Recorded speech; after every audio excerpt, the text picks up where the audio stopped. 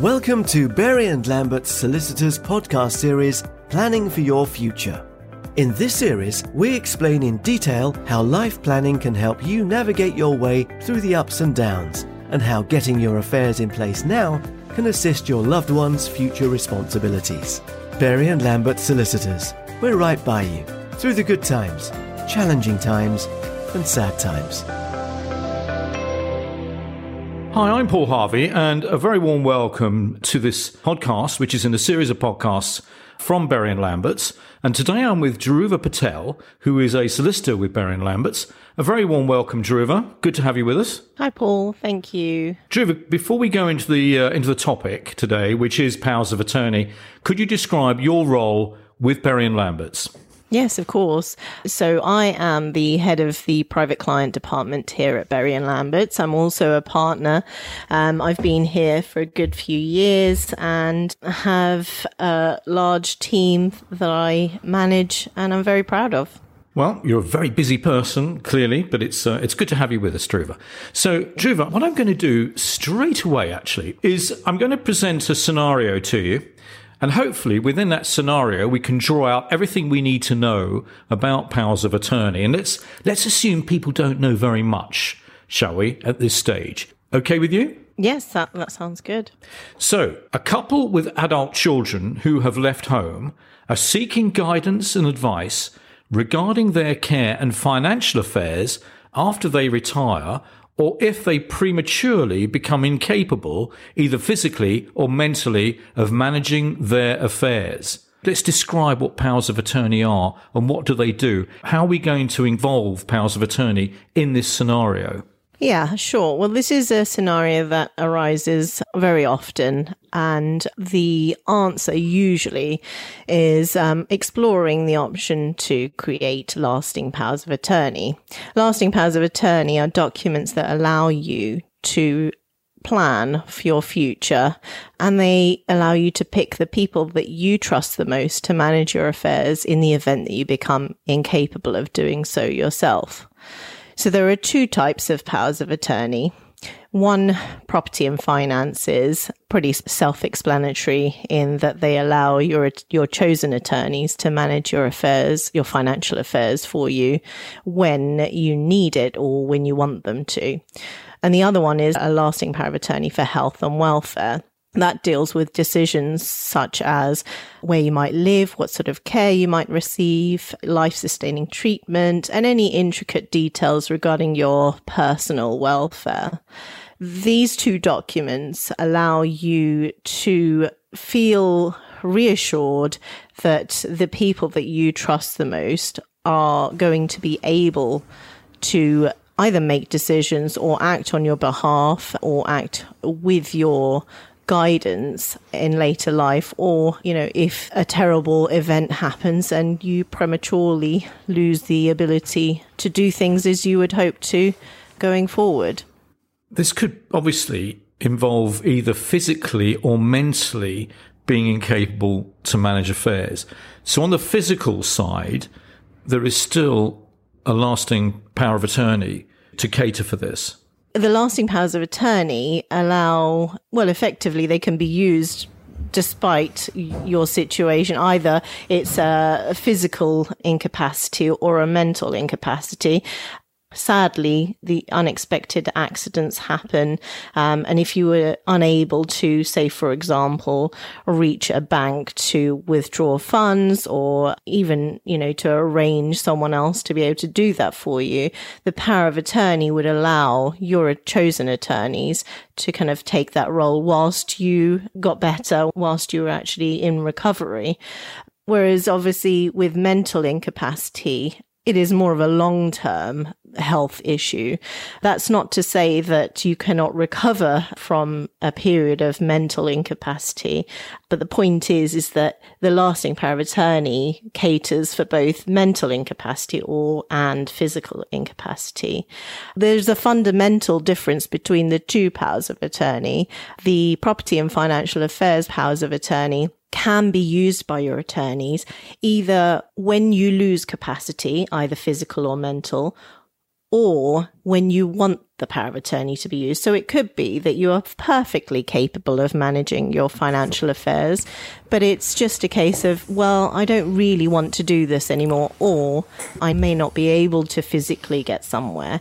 And at that point, your attorneys can use those documents to access to manage your affairs for you. However, in respect of your health and welfare, the idea is that you preserve your ability to make decisions about your personal welfare for as long as possible, and it's not something that you can defer. So the power of attorney for health and welfare can only be used when it is deemed that you can no longer make a decision regarding the particular issue in respect of your health and welfare.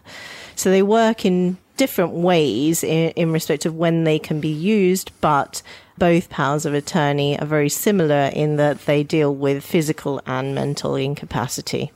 And can you appoint the same attorneys for both the physical incapacity or mental incapacity side? Can you have the same attorneys on both? It would have to be the same on both, because the powers of attorney themselves do not allow you to differentiate between physical and mental capacity. What they can do is in the section that provides, and there is a very important section in the powers of attorney to allow you to provide instructions, guidance, or preferences. In that section, you can ensure that your powers of attorney become active at a certain point. So you can identify at what point it can be used. So you could differentiate between mental and physical capacity at that stage, but you could not differentiate your attorneys on that basis. It's not something that's possible. So getting back to this scenario where a couple have come into your office seeking guidance and advice, they're clearly reaching an age of retirement, so they have concerns on their mind. What do you advise them to do? Do you advise them to start to think about who they should appoint as attorneys, first of all? Yes, I think that's very important. It's probably the most important question, because these documents are very powerful. And so, basic guidance is that you must trust your attorneys implicitly. In most circumstances, that is possible, and certainly in this scenario where a couple have adult children. However, there are a lot of clients out there that don't have children or close family to manage their affairs for them, and so have to either rely on close friends, neighbours sometimes, or indeed professional attorneys, such as, for example, the partners of this firm or any other firm of solicitors. And so it is very important that clients think very carefully about the people that they would like to appoint as their attorneys. As I said, your attorneys should be the people that you trust the most, because they will have usually unrestricted power in managing your affairs, both property and finances, and potentially health and welfare as well. So it is often the case that people come to see me and they have a clear idea as to who they would like to appoint. I guess the common reviews of instructions are where they've not thought of appointing their spouses. There is an incorrect assumption that a spouse has automatic power over your affairs if you become incapable of managing them. Well, this is incorrect, and you would specifically need to appoint your spouse if that would be your wish. It is a case where clients do come in and they have an idea, but it's not always covering all of the options. And that's what we're here for in advising what they may not have thought about before. So a spouse or somebody related to one of these couples could have powers of attorney, but they need to be appointed as such. It's not something that would naturally evolve. That's right, yes. As I say, a lot of people assume that their spouse, just simply because they're married, have automatic power over their affairs if they become incapable, and it's just simply not the case. You must be very explicit in appointing your attorneys, and it is very important to think carefully as to whether they would be able to fulfill their duties to you in any event. The basic duty of an attorney is to to always act in your best interest, regardless of the consequences to their personal circumstances. So the more we talk about this, the more clear it becomes as to the importance of choosing your attorneys and them also accepting that role. I mean, there are circumstances where, it may be that you particularly want to appoint a specific person, but if they feel that person feels unable to act in your best interest at all time, for whatever reason, it may be their circumstances might change, etc., then it really is unwise to appoint that person. You need your attorneys to be on board. You need your attorneys to understand that their obligations are unwavering. They must always act in your best interest. And if they cannot do so, they should not continue to act. And is it also fair to say that you can change the attorneys that you appoint initially? You have the power to do that, I guess. You can change them, but it would involve creating a new lasting power of attorney, which requires you need to have mental capacity to be able to make a power of attorney. So unfortunately, there are circumstances where clients wait until they've been diagnosed with a condition, a disease, for example, dementia. And there are circumstances where it's too late. So the same applies with changing your power of attorney. You are absolutely able and allowed to cancel or change your power of attorney, revoke your existing one and create another one. But you must have mental capacity to be able to understand the consequences of doing so. And so sometimes it is precluded, you're just not able to. And so this is why it is very important in the first instance, when you're making that first power of attorney, you think very carefully about what you're doing, who you're appointing. And that kind of leads me on to the option in the powers of attorney to appoint replacement attorneys. So the great thing about these powers of attorney, lasting powers of attorney, is that you have the option to make them future-proof. So what that effectively means is you can choose your first chosen attorneys and then consider a scenario or a circumstance where they can no longer act. Either they predecease or they're incapacitated themselves or simply just are not able to fulfill their duties. You can then appoint replacement attorneys and you can choose how they might be appointed. They can be appointed jointly and severally or jointly, which effectively means that they can make decisions jointly and independently, or they would always have to make decisions jointly together. So there is a lot of detail to consider in these powers of attorney, but effectively, yes, in answer to your question, yes, you can change your powers of attorney, but in the first instance of making that first one, you should carefully consider potential changes that may come into effect later on and tailor the power of attorney to those circumstances. And when we look at, let's just revisit the scenario that I put to you at the beginning, a couple with adult children who have left home. Now, can these adult children contest the election of the attorneys who their parents have made? That's a very good question, and it depends on the circumstances, but in making powers of attorney, what you should know is that there are several built-in safeguarding mechanisms. So effectively, you are able to notify people outside of the power of attorney of your intention to create the power of attorney. That allows those people that you nominate to notify them to raise any concerns that they might have. So in this scenario, if the couple decided, yes, we want to make powers of attorney, we see that as, a great way of planning for our future, but perhaps there is some sort of conflict within the family and they don't want to appoint their adult children, which, let's be honest, that would be the natural choice here. We would certainly advise that they notify those children in order to avoid any issues in the future of, another chosen attorney acting.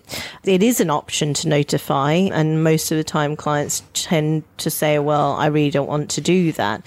But our advice would be, it is sensible at this stage, at the stage of making your power of attorney, to make those children aware that this is what you've chosen to do. And so any issues are essentially flushed out at this stage, as opposed to being a problem if you lose capacity and there being conflicts that you cannot really contribute in resolving.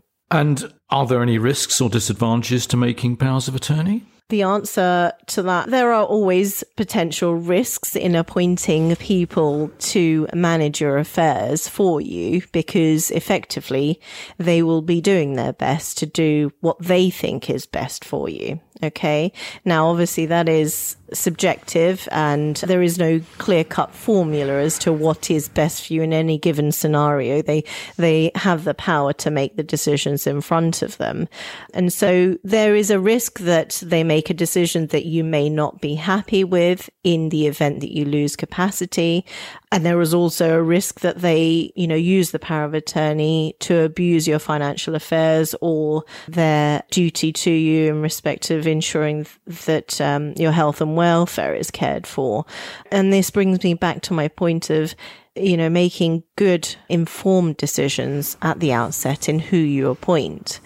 Other than that, a lot of clients worry that in making a power of attorney, they are effectively giving up their right to make decisions for themselves, to manage their own affairs. And this is simply not the case. The idea of a power of attorney is not to strip you of your rights and freedoms, but instead to empower you and to reassure you that in the event that you lose mental or physical capacity to manage your own affairs, you have those people that you trust the most to look after you. And so I will often tell my clients to think of it as an insurance policy that, once you get it sorted, registered with the Office of Public Guardian out of the way, you can almost forget about it. And hopefully the idea is that you don't have to use them and you will be able to manage your affairs and look after yourself, for the indefinite future until the time comes that you pass away. But in the event that you get to a point where you either can't manage those affairs or you choose not to, this document is there that can be used straight away. Your chosen attorneys can hit the ground running and take over as smoothly as possible. So yes, there are risks as with anything, but I think the benefits far outweigh the risks, and this is why it is important to seek advice when making powers of attorney, because we are here to look at the worst case scenario. I always say to my clients, sometimes I feel awful because I am pointing out the worst case scenarios. And these are things that you just don't think of yourself. But this is what we're here for. We are looking at the things that you really don't want to be looking at and trying to plan for them on your behalf and putting scenarios in front of you. Devil's advocate is what we do. Unfortunately, it isn't always nice to look at the worst case scenario, but it is our job to do that for you and to ensure that when the time comes, if the time comes that you need to use them, they are fit for purpose. Dhruva, I know you could talk for hours on powers of attorney. There's a lot of information that you've shared with us today. Now, if people want more information from you, how can they make contact with you? Absolutely. As you say, I could talk for hours on lasting powers of attorney. But yes, so much more information to give and to enable you to make informed decisions regarding lasting powers of attorney. Get in touch by email. It's dpatel@berryandlamberts.co.uk. So that's DPATEL@berry spelling and AND Lamberts with an S on the end, .co.uk. Alternatively, you can visit the website and contact us by telephone. All of our details are there, or by an inquiry online. Thank you, Dhruva. I was joined by Dhruva Patel, who is partner and head of private client department at Berry and Lambert Solicitor, for this podcast. Thank you for listening to Berry and Lambert Solicitors podcast series, Planning for Your Future. Find out more about us, our services, and what our clients say at berryandlamberts.co.uk. Berry and Lambert Solicitors is regulated by the Solicitors Regulation Authority and a proud member of LawNet, the UK and Ireland's leading network of independent law firms promoting excellence and best practice. Please note that the information provided in this podcast series does not constitute legal advice and serves as a general guide only. The law may have changed since this podcast was recorded. Listeners should seek tailored legal advice from a solicitor who will take your individual and personal circumstances into consideration.